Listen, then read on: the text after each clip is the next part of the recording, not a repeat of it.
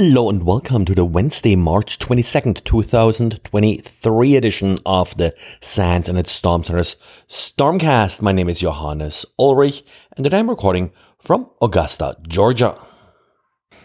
In Diaries today we got a quick reverse engineering and Python lesson from Didier. Didier found a sort of interesting malicious link file on Malware Bazaar. This file used a slightly unusual obfuscation technique in that it was reversing the URLs it was accessing, but 2 characters at a time instead the more common 1 character at a time. So Didier is going through a quick Python way of reversing this obfuscation and extracting relevant URLs.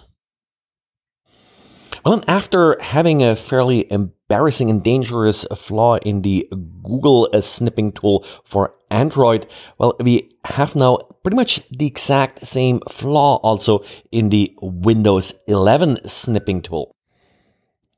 And just a few days now after we had this big vulnerability in the Google snipping tool for Android, it now turns out that the Windows 11 snipping tool, a very similar tool that allows you to basically crop images, has pretty much the exact same vulnerability.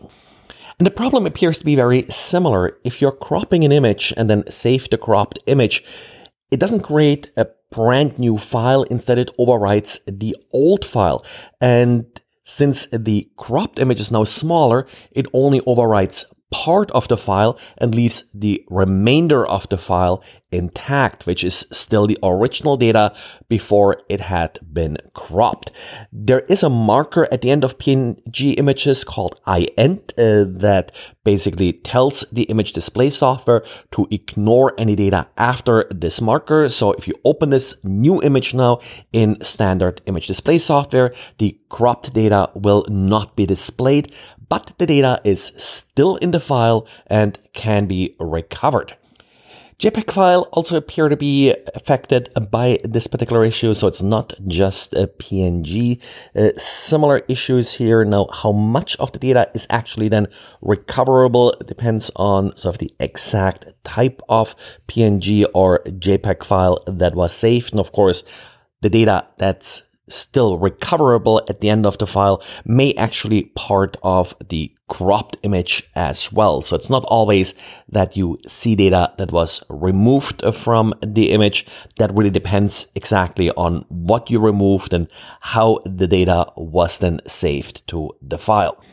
Now, the proof of concept website and Acropolis, I think they called that particular flaw, does not work for the Windows 11 version of the flaw, but the basic principle is the same, and apparently there is some Python code available that, as again, in some cases at least, is able to recover some of the cropped image.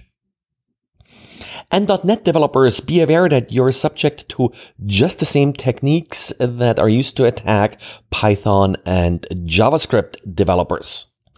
JFrog is reporting that they found malicious packages on NuGet. Now, the technique being used here is that the attacker is including malicious init.ps1 scripts.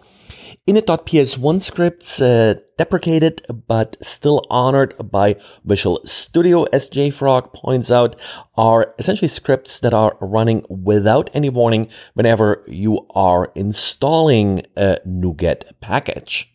As so often, these packages are named to be enticing to developers.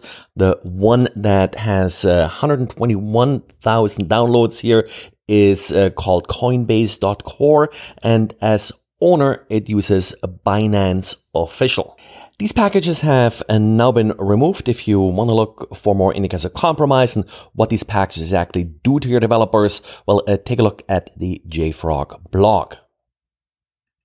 And then we got a couple of miscellaneous updates. Microsoft published a knowledge base article stating that Microsoft Defender antivirus triggered some warning telling you that the local security authority protection is off.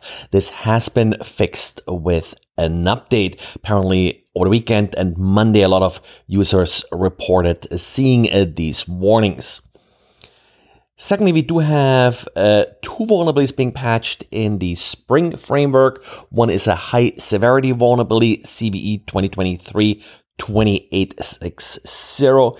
It does affect a particular security bypass if you're using double wildcard patterns. So only with very specific configurations, you may be vulnerable here. The second vulnerability is a denial of service vulnerability. And finally, we also have a remote code execution vulnerability that affects Snappy. Snappy is a PHP library, 11 million downloads, and essentially allows you to sort of create PDFs and such from HTML pages and URLs.